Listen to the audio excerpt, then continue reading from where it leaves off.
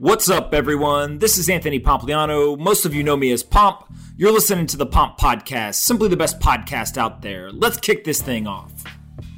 Edwin Dorsey is the creator and writer behind the Bear Cave newsletter, where he covers the weekly developments in the short selling community. His work has previously been featured in various publications, including the Wall Street Journal and Institutional Investor.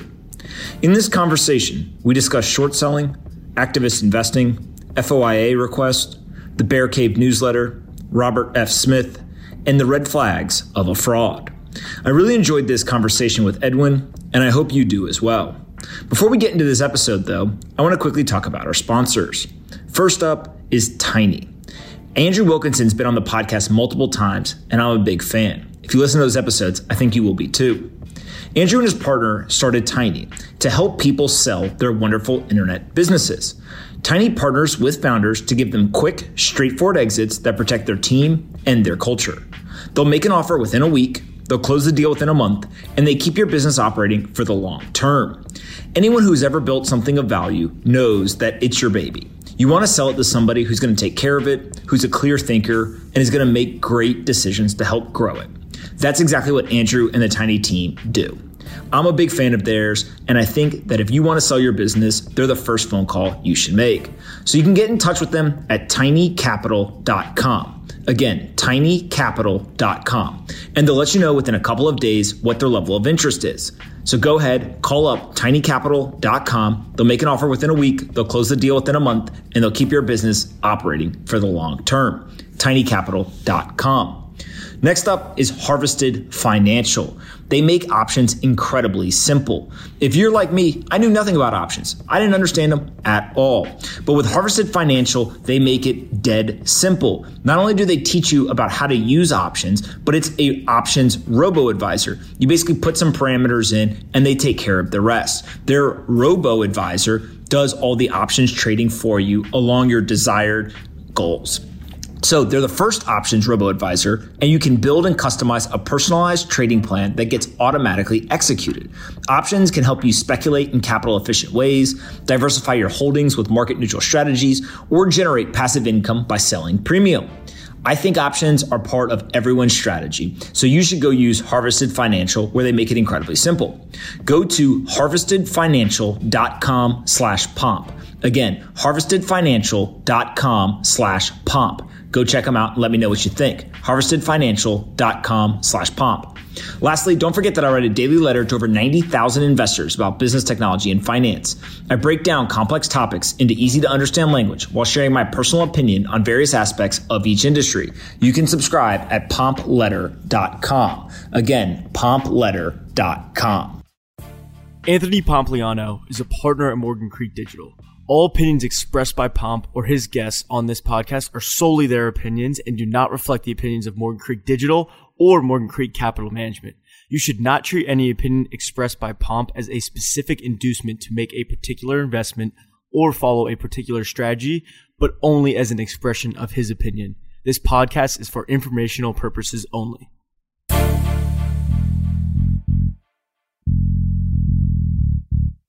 All right, guys, bang, bang. I've got Edwin here. Thank you so much for doing this, sir. Pomp, thanks so much for having me. Absolutely. Let's just jump right into it. Your background. How the hell did you get started with all of this kind of work in the short selling world? So I've always been passionate about stocks from a really young age. Like in second grade, I was consumed with the stock market. Then freshman year of college, just by chance, I was introduced to two of the best short sellers out there. Mark Cajodes, who's an individual investor and short seller, and Jim Carruthers, who runs a short-only fund called Sophos. And they became my mentor throughout my college years. So I interned for them for a while. I interned in the SEC enforcement division, where I kind of got to see the other side of corporate malfeasance and how bad companies operate. And now I write a newsletter called The Bear Cave, where I talk about corporate wrongdoing. Yeah. So I got to ask, how did you meet those two guys? And it seems like you got a really good network, and I've heard stories that you are one of the best networkers in the world. So tell me about how the hell do you get in touch with those guys and so many other people?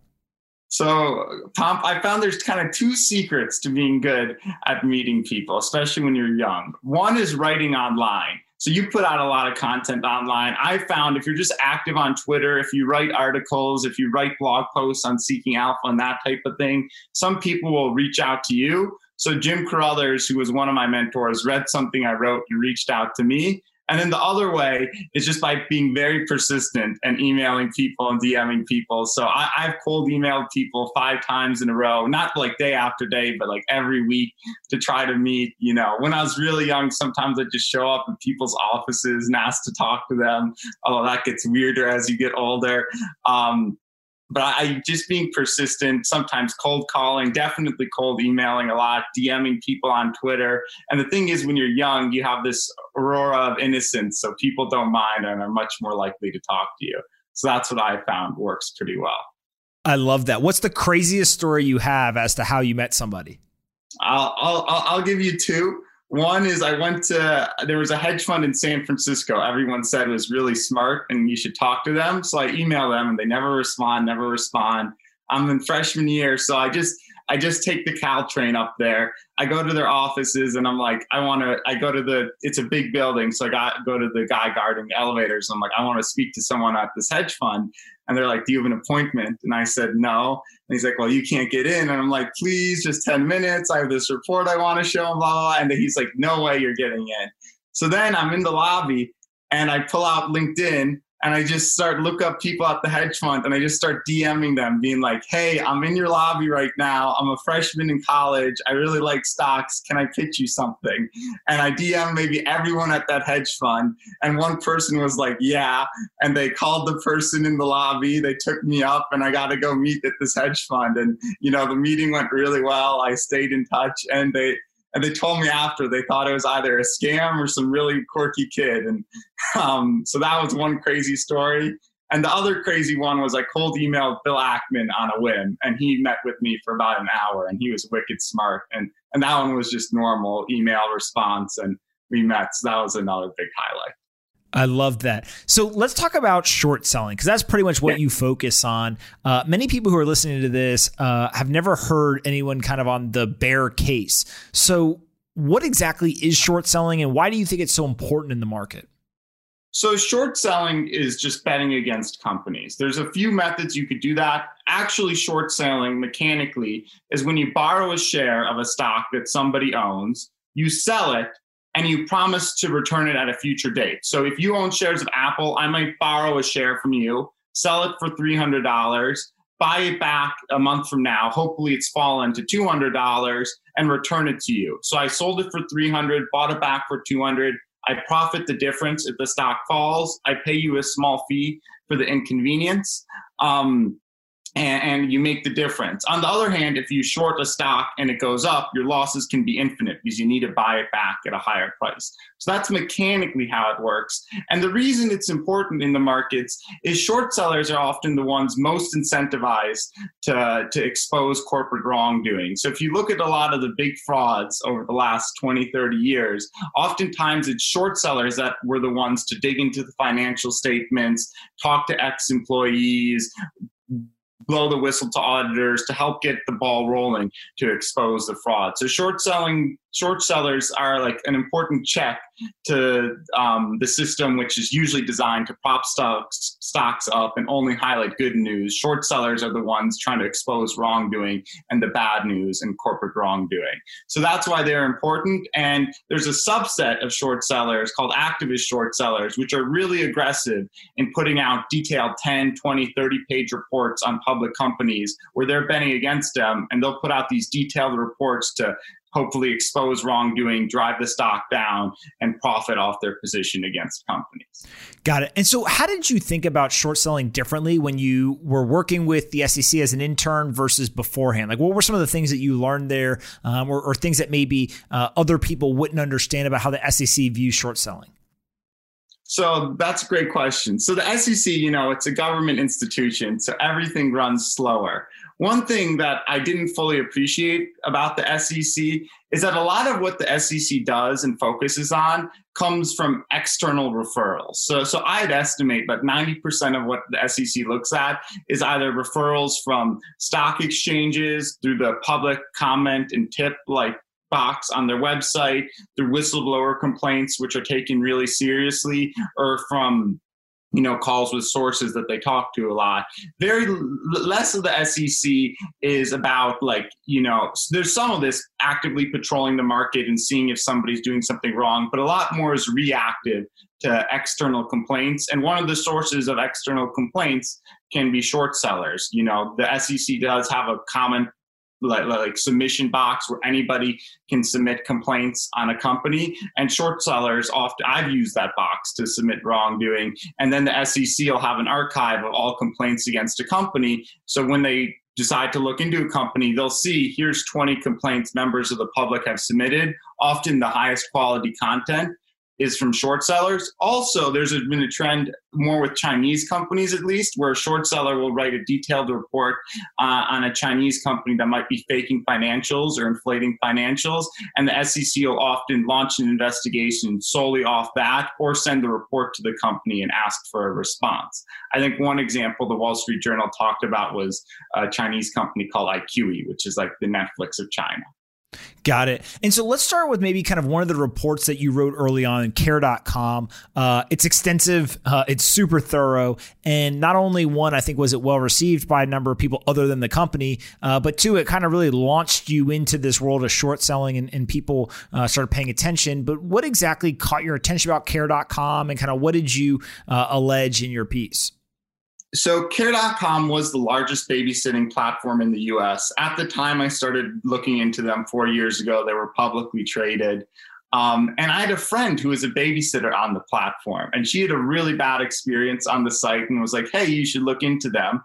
And when I start looking at a company, the first thing I do is check a government website called Pacer, where you can see lawsuits against a company. And I saw care.com had been sued 4 or 5 times by parents who had a really bad experience with babysitters from the website. Like they hired a babysitter who wasn't vetted, or like multiple kids had even died to care.com babysitters, and that was in litigation against the company. So that's kind of what sparked my interest. And then, I started to test out the site's website on my own, and they claimed to be vetting their babysitters they had on their website. So I tried to sign up as Harvey Weinstein on care.com. I used a photo of Harvey Weinstein, the email harveythebabysitter@gmail.com. I made up all this info, and they said, do you consent to a background check? I'm like, yeah. And then at the end of the process, they're like, we'll get back to you in 2 to 3 days on whether or not you're accepted. I said, there's no way I'm going to be accepted to care.com to be a babysitter as Harvey Weinstein. 2 or 3 days later, they're like, hello, Harvey, you're accepted. And that's when I knew something was wrong. And I made fake accounts as Daffy Duck and Donald Trump too. And they kept accepting them, even though they said they were vetting people. So that's what really sparked my interest. I put out a little report on them exposing these safety issues. The stock fell. The company called Stanford, my college, to complain about it. And Stanford met with me and is like, you should take this down. And I said no. And I researched them more. I filed public record requests with all 50 state attorney generals. So it's like filing a FOIA request with the state attorney general for consumer complaints against care.com. And that gave me about 5,000 pages of consumer complaints against the company. And I read through them, and more people were talking about these safety issues and other issues like them billing people's credit cards without their consent. And then, my very last day on Stanford campus, my sophomore year, I published this big report criticizing the company's safety practices. And that got some attention. And I sent it to a bunch of journalists, one of whom worked at the Wall Street Journal. And then the Wall Street Journal started looking into it. And 9 months later, they published a front page story on care.com's safety issues. And then after that, the CEO, CFO, and general counsel of the company resigned. The stock ended up falling and was acquired by IAC. And this wasn't mentioned in the institutional investor piece, but the company even sent a private investigator to my house. Like, I wasn't home, I was in college, but my parents were home when a private investigator showed up by this company. But the end point is that the cool thing about this activist short selling or trying to expose wrongdoing is, unlike long investing where you're kind of buying and selling pieces of paper, you can actually have an impact. Like, this company is now in better hands with the company that's taking safety more seriously. A lot of the executives have resigned, and I'm not sure if that would have been the case or would have happened as quickly if I and other people didn't write about it and try to kind of bring this conduct to the limelight. Yeah, it's an incredible story from the sense that, one, you're a young kid who did the work, right, which I think a lot of people just aren't willing to do. Two, you have kind of this skeptic type perspective, right? Like, hey, prove it to me. No, I just don't believe what you say on your website. And then three is you kind of have this almost tenacious nature to get it in the hands of short sellers, to get it in the hands of media and kind of do the work to distribute it. Why not also then profit from all of that work, right? So you don't have a fund, you don't have any sort of positions, you're simply writing about it. Why only write and not do any investing? So usually I don't take positions. Care.com, at one point in time, I did have a position against the company. I disclosed that, and I ended up even losing money because the stock didn't fall in the time frame I thought it would fall.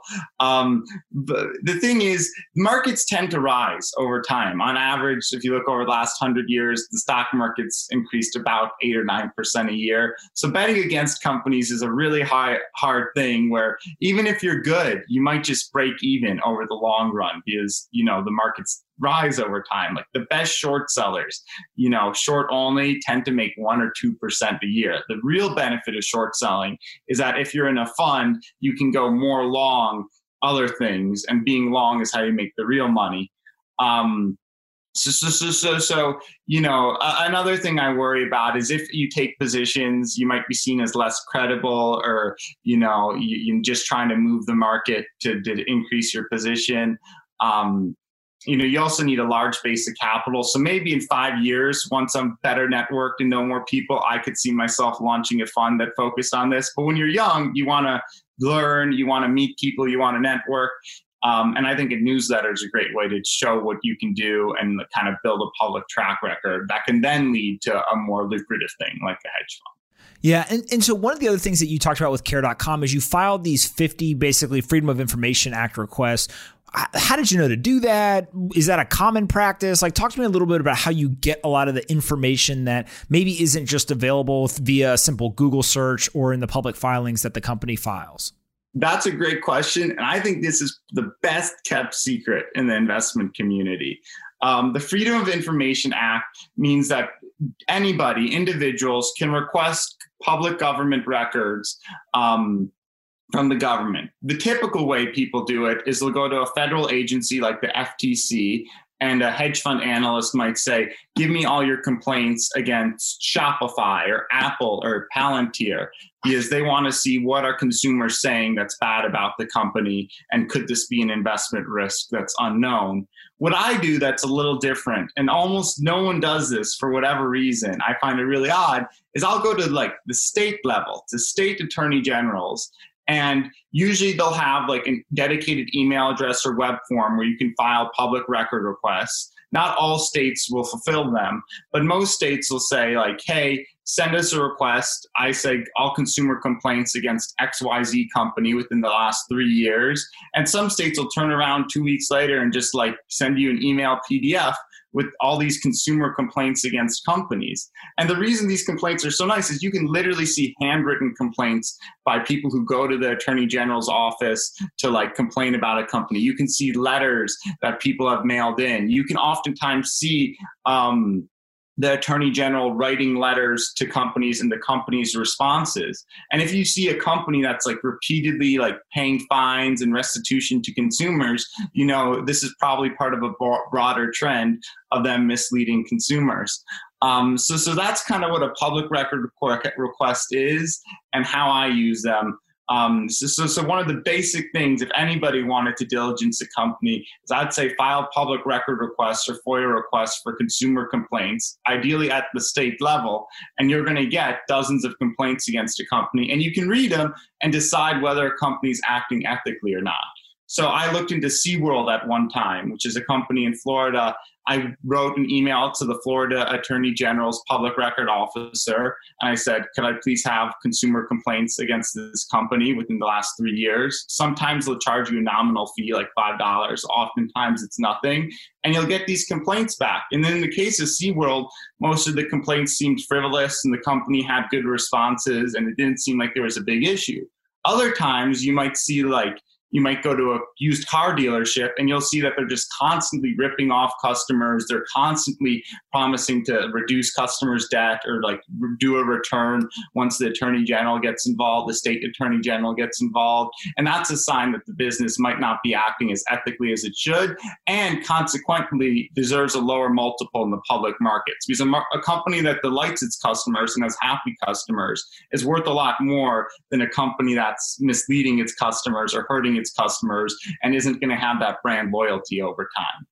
Absolutely. And one of the things that is interesting to me is, so again, you go and you do all this work, you're looking at filings, you're doing information request acts, all this stuff. And then you're putting it into a newsletter, the Bear Cave. Tell me about this. Like, what was the idea around actually starting a newsletter? Who's reading it? How are you growing it? What's going on there? So the Bear Cave newsletter, I started senior year in college just to keep track of other people's research. So there's maybe 30 or 40 of these activist short sellers out there, sometimes just individuals doing deep research on companies, putting a report out on their website or Twitter page and showing the world like, hey, you should bet against this company. You should sell stock in this company. They're bad. I always had a tough time keeping track of it, and I knew other hedge fund analysts did too, just because there's so many people doing it and there's like no uniform distribution. So I started this newsletter just as a way to say every week, every Monday, here's the new activist short reports people put out last week, and here's a quick recap of what's going on. It started to catch on with hedge fund analysts. So then I started doing more work where I would recap the activist short reports of the week, but I might highlight companies that had recently switched auditors or are using a subpar auditor for their market cap, or had been receiving extra scrutiny from the SEC through public SEC comment letters, which you can find in the public SEC database. And then I put in more work to show what other people were writing about and highlight potential companies that are shady. And then that just started to grow. It was growing by about 100 people a week. And then on October 1st, I decided to launch a paid tier where for $34 a month, twice a month, I'll do deep dives on companies, where I'll look at issues like executive turnover, changes in revenue recognition policy, SEC comment letters, public litigation against the company, and complaints obtained through FOIA requests, stuff in that sphere. And twice a month, I'll find a company with a lot of red flags and do a write-up on it. And, the target audience is probably hedge fund analysts that just want to be more informed about companies in their universe or find potential companies to bet against and start researching. So that's the target audience. But I think it's grown to be just people who are interested in finance and fraud and corporate wrongdoing and just want to learn more about how these bad companies operate and how you can research them. Yeah, I love this. How do you come up with the ideas as to who to research, right? There's thousands of companies that you could look at. How do you know to go look at a SeaWorld or somebody else? Is it you're reading something online, you see something fishy? Are you looking in databases? Is it just you sitting there saying like, hey, who do I think is screwing around? Like, how do you come up with the ideas as to where to start your research? So Pomp, there's a lot of ways. I know you're really active on Twitter. I use Twitter a lot too. There's a lot of smart, finance analysts on Twitter if you can find the right people. And sometimes it's literally just a tweet somebody sends about a company. Then what I'll do once I see it could be a news article, it could be a tweet, it could be somebody saying something in my ear. Then the key thing is what do you do in the first 30 minutes to decide if you want to spend more time on it. I'll quickly look to see if there's a lot of executive turnover. It's not too hard to see executive turnover. I use a service called Insider Score, but there's a lot of ways to do it. And if a company has had like 3 different CEOs in the last 2 years or multiple different CFOs, that's a red flag and it'll make me want to look into them more. I'll oftentimes look at who their auditor is. And if they're a big company, but they're using an auditor that's typically only used by small companies, that could be a red flag that makes me want to look at it more.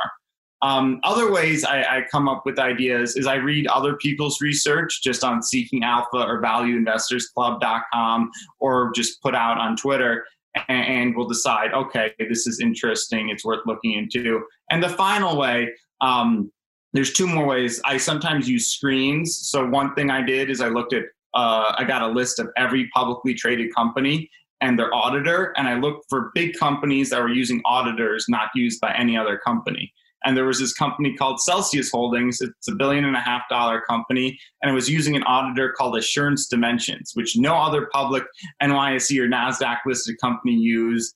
And the average market cap of this auditor's clients was like 5 million, but this $1.5 billion company was using it. That's a red flag. And the company ended up having a lot of other red flags. And then the final thing I do is I go to the SEC's database. It's called Edgar. And I search for public comment letters, which are letters the SEC sends to companies, usually to scrutinize their financials or disclosures more. There's about 5,000 of these or so released every year. So there's a lot. They're released with the 30-day delay. And I read all of them. Most of them are frivolous or like highlight small issues, but once in a while you'll get a 10-point comment letter and the company won't be giving good responses. Like the SEC will say, why did you change this disclosure? Explain this policy, explain this inconsistency. And sometimes the companies will be like, we're just wrong. The number, there was a misprint, there was a typographical error by a secretary. And if you see a lot of those, then it's a sign, oh, maybe this company's got more typographical errors somewhere.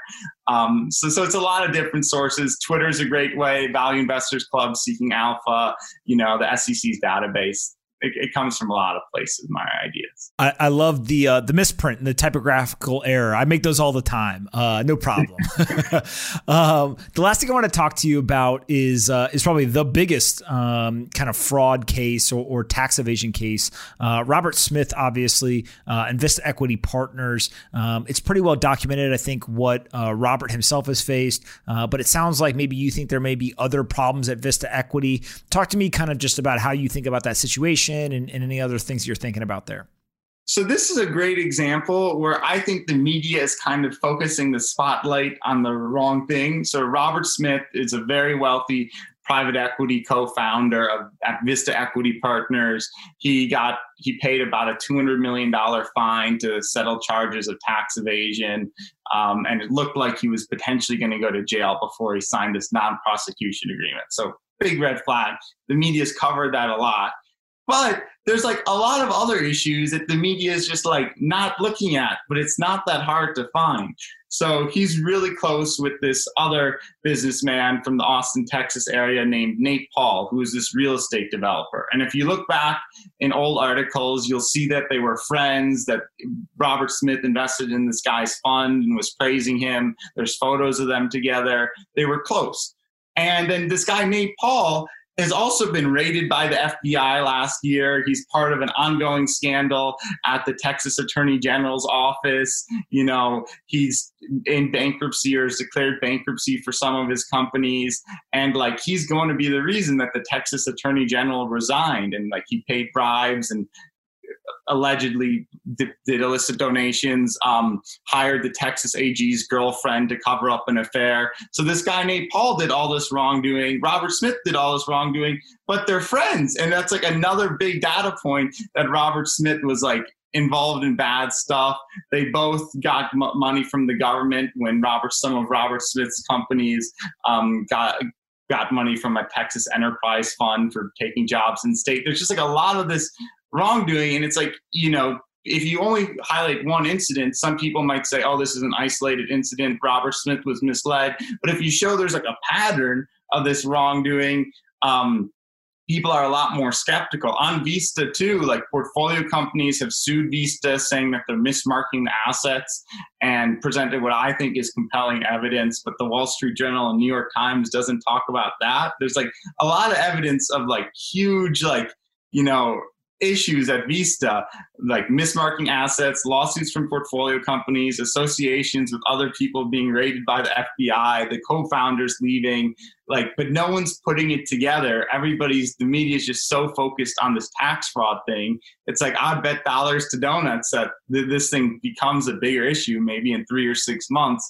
but people just aren't thinking about it in the right way, in my opinion. And that's something I've been talking about in the Bear Cave newsletter too, Bob. Are you going to do a deep dive report on that one? So I've done 3 mini deep dives. I'm working on it. The thing that makes this a little tougher is I'm really document based. I like reading documents. sometimes there's a limit to how far you can get by just reading lawsuits and filing public record requests. Sometimes the only way you can really progress a story is by like going out and, cold emailing ex-employees. And so sometimes I feel bad if you're just getting too aggressive. So I might do more on that. But part of me thinks that I'm like kind of at the limit of what I can get document based. And like when you take it to the next level of like, cold calling, cold emailing current and former employees, you can risk a compliance concern of getting material info on a company. You can also risk getting sued, or you're just being a little too aggressive for somebody who's writing a newsletter. So I'm not sure how far I'll go on it, but I definitely think there's a lot more issues to come out at Vista Equity Partners. Interesting. Anything else that you're looking at right now that you think is worth noting, or kind of other red flags with other companies that you're saying, hey, here's kind of a thought process that I think could become a much bigger issue in the next 3 to 6 months? One person who I think is just outstanding at highlighting these issues when they're small before they get big is a guy named Mark Cahodes. He's active on Twitter at Alder Lane Eggs. There was a company called MyMedics that made healthcare products. He called the CEO a fraud, and 2 years later, it turns out the company was inflating sales by bribing doctors and asking the government to overpurchase product that wasn't going to be used. So he had one really successful campaign 2 years ago. Now he's being critical of a company called Penumbra, which makes catheters for old people. And the thing is, like, this company, $10 billion company that makes this healthcare equipment and catheters, their products have been linked to at least 17 deaths. And my basic understanding is that the products have been pulled from Europe and Japan, or at least parts of there, but they're still available in the US, and the company's near all-time highs. There was another person named Gabrielle Grego who wrote a detailed 40-page report on the company's concerns, on the company's issues, but the stock hasn't really moved that much. So Penumbra is one that I'm watching. And it seems like with a lot of these activist short reports is you can put out really good content, the stock won't move and people will ignore it and move on. Or you can put out mediocre content, the stock will move and everybody will think it's great. This is one where I think the content's been really good. The problems highlighted have been really serious at Penumbra, but the market isn't paying enough attention yet. So that's one I've got on my watch list. Yeah, that's awesome. What's your plans for the Bear Cave? Let's finish up there with kind of what are you thinking in terms of how you're going to grow this, or what you want it to grow into? So right now it's a paid newsletter. It's doing well financially. I'm probably going to just keep growing the free list and keep growing the paid list. Newsletter economics are really nice. Is kind of what I've been learning. You get paid cash up front when people buy an annual subscription. The retention rates tend to be really high. If it grows to be 10 times the size, the amount of work I need to put in is still about the same. So you can earn a lot doing the same amount of work. My best guess is that I do this for 2 or 3 more years and maybe launch other financial newsletters. I think there's a big market for paid newsletters. I know your wife runs a really successful one. I think particularly in the finance space, these people in finance have a lot of money and are happy to pay for research. There can be a lot more paid newsletters. So my plan is just to grow it organically, keep trying to put out good, insightful research on companies, and maybe down the road start 2 or 3 different ones. The goal will never be to be like the Morning Brew, which is like not as much depth, but is more for a mass audience. I think I'll always focus on like more the hedge fund analyst crowd. But I could see myself branching out to not just highlighting problems at companies, but maybe highlighting interesting companies that could potentially be worth investing in, or like looking at insider buys at a company, or like when new interesting board members are added, highlighting that. I think there's a big market for these paid newsletters, and I'm really bullish on that space. I love it. I ask the same 2 questions to everyone before I wrap up, and then you'll get to ask me one. The first is, what's the most important book you've ever read? Ooh. Oh, gosh. It's hard to take it to one. One of my favorites is Bad Blood by John Carreyrou. So he was a Wall Street Journal reporter that kind of broke the Theranos story and did all the reporting to take it down. And then because of that, he wrote a really detailed, great book on Theranos. So even though the company was never publicly traded, you got a really good sense of how these, exaggerated, unethical companies can behave and get away with so much. So in Theranos' case, they had like really high profile board members who gave them credibility. So that's a book I really like, Bad Blood by John Carreyrou. I've read that one. It is fantastic. Second question is aliens. Are you a believer or a non-believer? It depends how you define aliens. Life outside like our solar system, yes. Are they going to look like us or like maybe be in a way we can even comprehend? Like maybe not. I like that answer. I feel like intelligent life somewhere else is very likely. What shape or form? I'll leave that to the scientists, right? I like that. So now I get to ask one to you. You get to ask me one question. What you got for me? Okay, so you're a big Bitcoin bull. I know there's a lot of people in the finance community who are a little more skeptical. What makes you so confident? And what do you think are the biggest risks that 5 years from now, Bitcoin could be at zero or like potentially worthless? Like what could happen that could destroy the bull thesis here? Yeah, so it's a great question. I think my confidence is just I've done the work, right? I've really kind of spent the time, energy, and effort to go through what are all the things that are happening, what's not happening, kind of what are all the different theses, which ones do I think check out, which ones don't, which ones are strong, which ones are weak. And so for that, I also think that in order to have a high degree of confidence in a bull case, you better have a good articulation of what the bear case would be, right? Which is basically your question. And so for me, it's, if you look at it from a pure, what does Bitcoin ultimately hope to be, but yet has not yet achieved, you can talk about the actual like electronic cash. So Bitcoin has served as a great store of value over long periods of time. In short periods of time, because of the volatility, it makes it really, really hard to consider it a store of value. If I buy it today for $20,000 and then it drops tomorrow to $18,000, that doesn't really fit the store of value narrative. Over long periods of time, though, it's been fantastic, right? It's actually protected your wealth better than any other asset in the world. So I think that's one piece is kind of the short-term viewpoint of store of value and medium of exchange has not happened yet. I think the bull case for that is like in the evolution of technology and money, that happens later on in the life cycle of a new money, but definitely has not happened yet. So if you don't believe it's going to happen, like that's a pretty strong thing to hang your hat on. The second thing I think is there's always the risk of a self-inflicted wound. And what I mean by that is there's a bug that's introduced into the code. There's some sort of issue in terms of this is a piece of technology. It does have software code and it is reliant on kind of the continued upkeep and operations of that code. And so there's not been issues yet in terms of anything that's been fatal. But again, part of the, I think, bear thesis would be like, how in the world is it that you'll go forever without introducing a fatal bug, right? Yeah. Again, I personally don't buy into that, but I think that's a strong kind of argument for a bear to make. The third thing is about like geopolitical cooperation, right? Is a lot of people would kind of the intellectually lazy argument is, oh, the United States is going to ban it, or oh, China is going to ban it. But only one country trying to ban a decentralized asset doesn't really have any impact because all the value just flows to the other people in the world who are going to adopt or use that asset. What you need is actual geopolitical cooperation of, let's say, the major kind of superpowers all working together to try to ban it.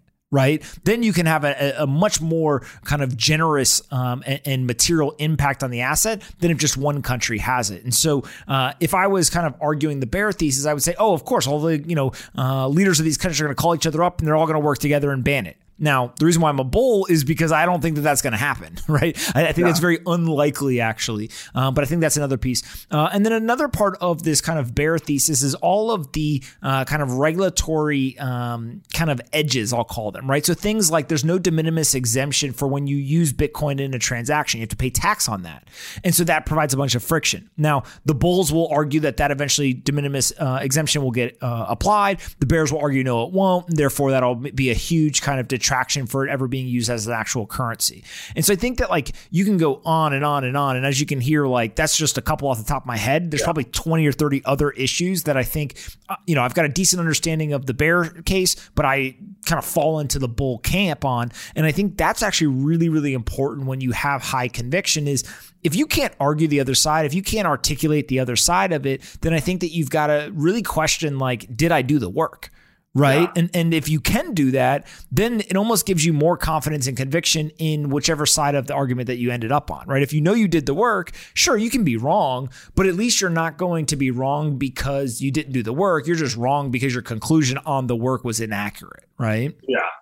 Huh. No, that's great. Are you a Bitcoin believer or not? Sorry? Are you a Bitcoin bull or no?